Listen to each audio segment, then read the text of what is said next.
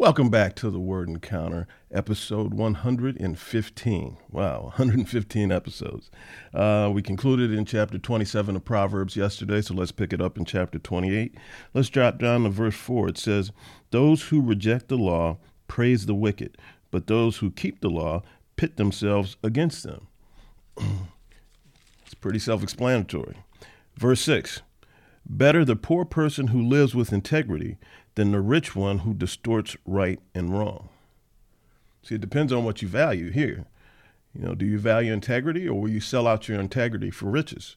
It says, better the poor person who lives with integrity than the rich who distorts right and wrong. Verse 8, "Whoever increases his wealth through excessive interest collects it for one who is kind to the poor."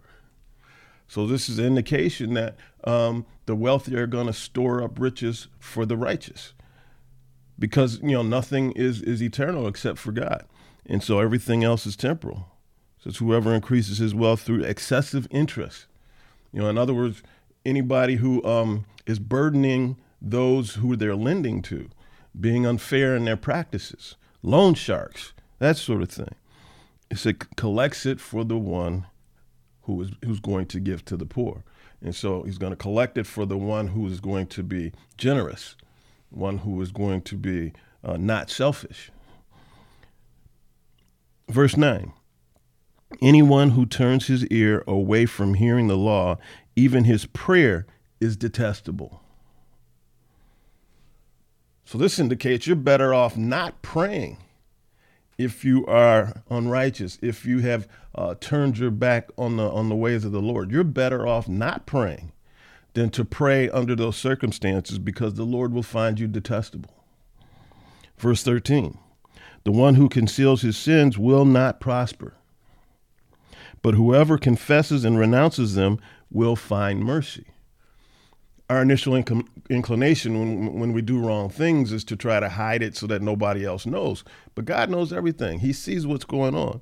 And he says, you're not going to prosper. You may think nobody knows, but I know, and you're not going to prosper. But if you're one who does wrong, because we all sin, we all fall short of the glory of God. We all sin. But if you recognize that, and instead of trying to hide things and run away from God, you turn to God and confess your sins, it says you'll find mercy. Verse 18, "The one who lives with integrity will be helped, but one who distorts right and wrong will suddenly fall." Integrity is so critical for everybody, from the top to the bottom. Integrity is something that you can't buy. Integrity is a decision. You can decide to be a person of integrity or not. You can decide to stick to your convictions even if there are 100 people in the room and you're the only one. See, integrity does not bow to surrounding circumstances. Integrity is founded in conviction. And conviction does not waver. If you have a conviction on something, it doesn't matter what anybody else thinks or what anybody else does. If you are convicted about it, then it's something that is that resides in your core. And out of that conviction comes integrity. Verse 19, "The one who works his land will have plenty of food, but whoever chases fantasies will have his fill of poverty." So, we all know people that are always looking for the next scheme or how they're going to, make the next dollar or this, that, and the other. And so this is the one who works his land. Now, this is back in the days of agriculture, but anyway, the one who works his territory, be it a job in the office, be it whether you work in the grocery store, at the gas station, be a CEO of a company, it doesn't matter. If you work your territory, you will have plenty of food. If you work it with honesty and integrity and give it all you got, give it what that employer deserves. Your employer deserves your best, because that's what you signed up for. We have a lot of people looking for ways to skate around the system, ways to not do things and still get paid. See, that's not worshiping the Lord. That's not honoring the Lord. See, honoring the Lord is to give your employer everything that you have. And if you're not satisfied with that situation, you still give them everything that you have as you look for your next encounter. Verse 22, a greedy one is in a hurry for wealth.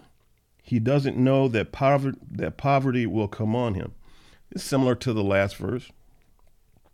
But this doesn't say, or this doesn't indicate that this person is lazy in any means, by any means. It indicates that they're just greedy. And that greed is manifested in the desire for rapid wealth. I want something, I want it yesterday.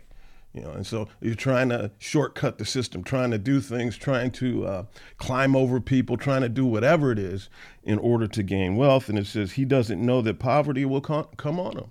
When you do things like that, then you're going to leave a trail of dishonest behavior. People aren't going to trust you.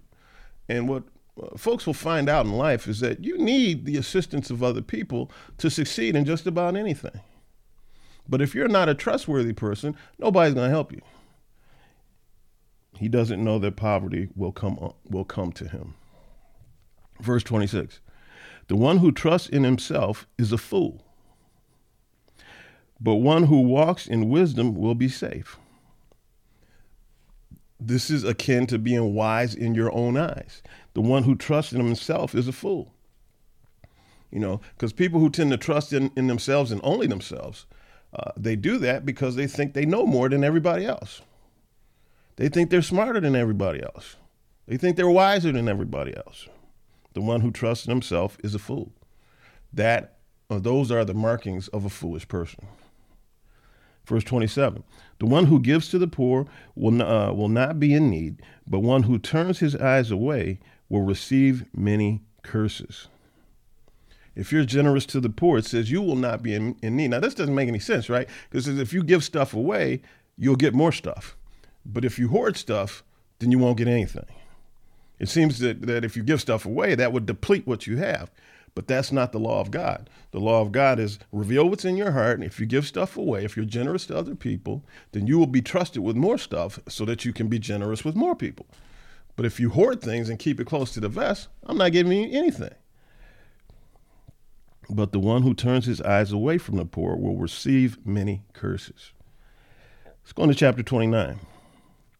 Verse 1, the one who becomes stiff-necked or stubborn after many reprimands will be shattered instantly beyond recovery. If you've been warned and you've been reprimanded time and time again, about something that you're doing, but you keep doing it, you won't change, you become stubborn, you still do it anyway. It says you will be shattered instantly beyond recovery. You'll be like Humpty Dumpty. And so you'll fall down and you won't be able to get put back together again, and I don't know about you, but that doesn't sound very appealing to me.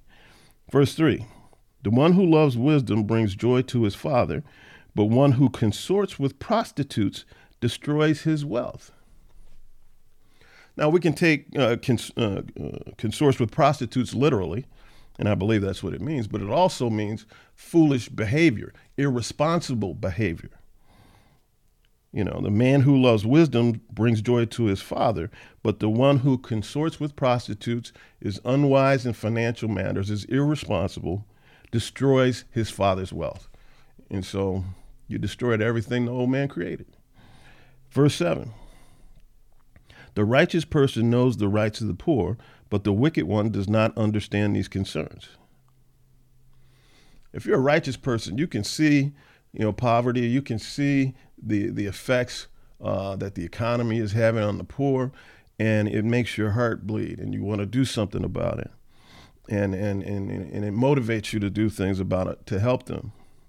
But the wicked does not understand these concerns. The wicked doesn't see it, and even if he saw it, he doesn't understand. He's not concerned about it. The wicked is just selfish. I'm out for me. Forget everybody else. It doesn't matter what the surrounding circumstances are. I'm only concerned about me. Verse 11, a fool gives full vent to his anger, but a wise person holds it in check. A fool gives full vent to his anger. A fool is uncontrollable. A fool is unconstrained. A fool does whatever his emotions tells him to do, be they destructive or not. And so a fool is just out of control. But a wise person holds it in check. A wise person, that doesn't mean a wise person doesn't get angry. It doesn't mean a wise person doesn't hate. It doesn't mean a wise person doesn't want to do things, strangle somebody or whatever. It means the wise person keeps that stuff in check. Because the wise person is in control over his emotions, over his actions, and is not uncontrolled such that they just give in to whatever they feel like doing. Verse 13, the poor and the oppressor have this in common. The Lord gives light to the eyes of both. If you're a wealthy person, that doesn't mean that you are a de facto sinner. If you're a poor person, that doesn't mean that you're automatically righteous. Every individual, regardless of their economic situation, has a decision to make. The decision that they make is on them. They can choose to be a righteous person or they can choose to be a fool. It doesn't matter what your economic status is. Verse 15, a rod of correction imparts wisdom, but a youth left to himself is a disgrace to his mother.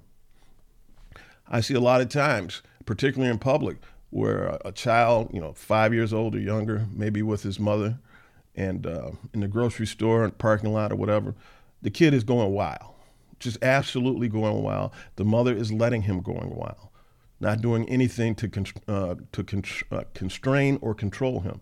He's just going wild. That child is growing up without a sense of authority or responsibility to those around them. If not put in check by somebody, that child is going to grow into a condition of being uncontrollable and potentially headed towards jail, penitentiary, whatever, because the parents won't control the wildness of their children. The authorities will when they become of age. Verse 20, do you see someone who speaks too soon? There is more hope for a fool than for him. So again, this is a case where you need to keep your mouth shut. We talk too much. We need to listen more. Do you see someone who speaks too soon? See, we cut people off. We don't listen. We think we know what they're about to say, so we cut them off and keep talking. There's more hope for a fool than for that person. Because that's an indication of what that person is like. That's an indication of the inner beliefs of that person. That's an indication that they think that what they think is more important than anybody else, that they're smarter than everybody. There's no humility in them. That's why they keep cutting people off. That's why they speak too soon. Chapter 30, verse 2. Verse 1. The words of Agur, or Agur, I should say, son of Jacob, the pronouncement. So these chapter 30 and chapter 31 are not from Solomon. So we don't know who Agur is. We have no clue. The Bible doesn't give any indication of who he is. Verse 2, I am more stupid than any other person, and I lack a human's ability to understand. I have not gained wisdom. I have no knowledge of the Holy One. So what is this person doing? This person is being honest. This person is demonstrating humility. This person is saying, look, I'm more stupid than anybody else. I don't have a human's understanding, and I lack the knowledge of the Holy One. And so, I'm low level, is what this person is saying. And I don't think that they're saying this insincerely. I think Agur is saying this very sincerely. Verse 5, every word of God is pure. He is a shield to those who take refuge in him. Verse 6, don't add to his words or he will rebuke you and you will be proved a liar. See, a lot of people want to quote the Bible out of context, or they want to say things that sound biblical, but they can be found nowhere in the Bible. You see, so it said, don't add to what's in here. What's in here is in here. Don't add what you think is more knowledge and wisdom. What's in here is in here, and you run the risk of being proved a liar. Verse 7, 2 things I ask of you, don't deny them to me before I die. Keep falsehood and deceitful words far from me. Give me neither poverty nor wealth. Feed me with the food I need. Otherwise, I might have too much and deny you, saying, who is the Lord? In other words, he's saying, if I get more than I need, then I might start feeling full of myself. I might start demonstrating conceited behavior and saying, like, who is the Lord? Look at all that I have. Look at all that I've accomplished. Who are you, Lord? Or I might have nothing and still profaning the name of my God. Or if I don't get enough, then I might start stealing and then profaning the name of the Lord God. And so that's why Agur is saying, don't give me too much, but don't give me too little. In verse 15, the leech has 2 daughters. Give.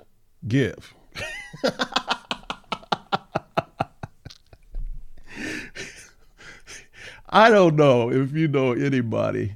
I've known a few people in my life that whenever they were around, they never had anything to contribute, but they always wanted to take from the group. Give.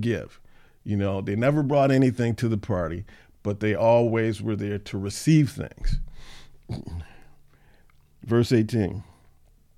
3 things are too wondrous for me, 4 I can't understand. We're not going to go over that one. That gets into, well, let's go over it. Okay.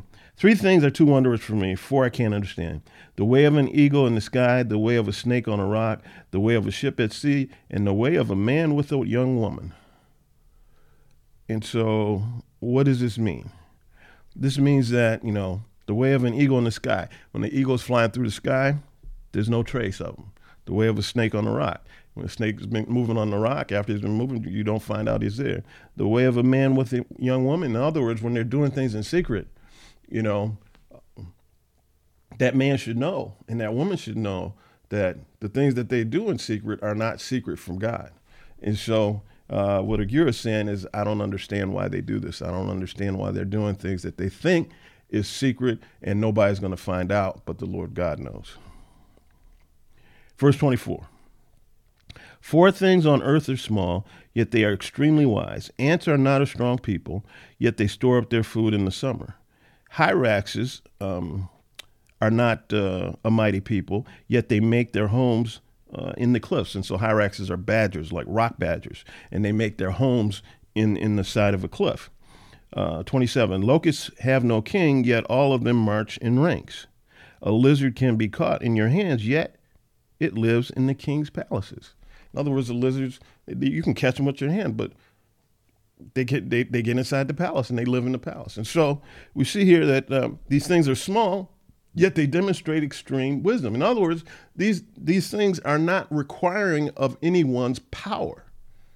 They're requiring wisdom.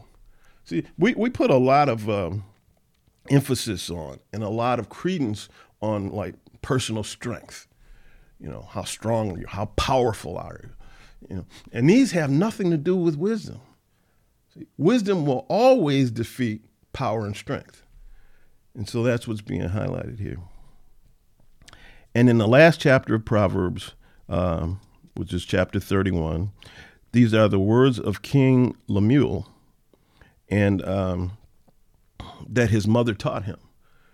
And so it says, verse 4, it is not for kings, Lemuel, it is not for kings to drink wine or for rulers to desire beer. Otherwise he will drink, forget what is decreed, and pervert justice for all the oppressed.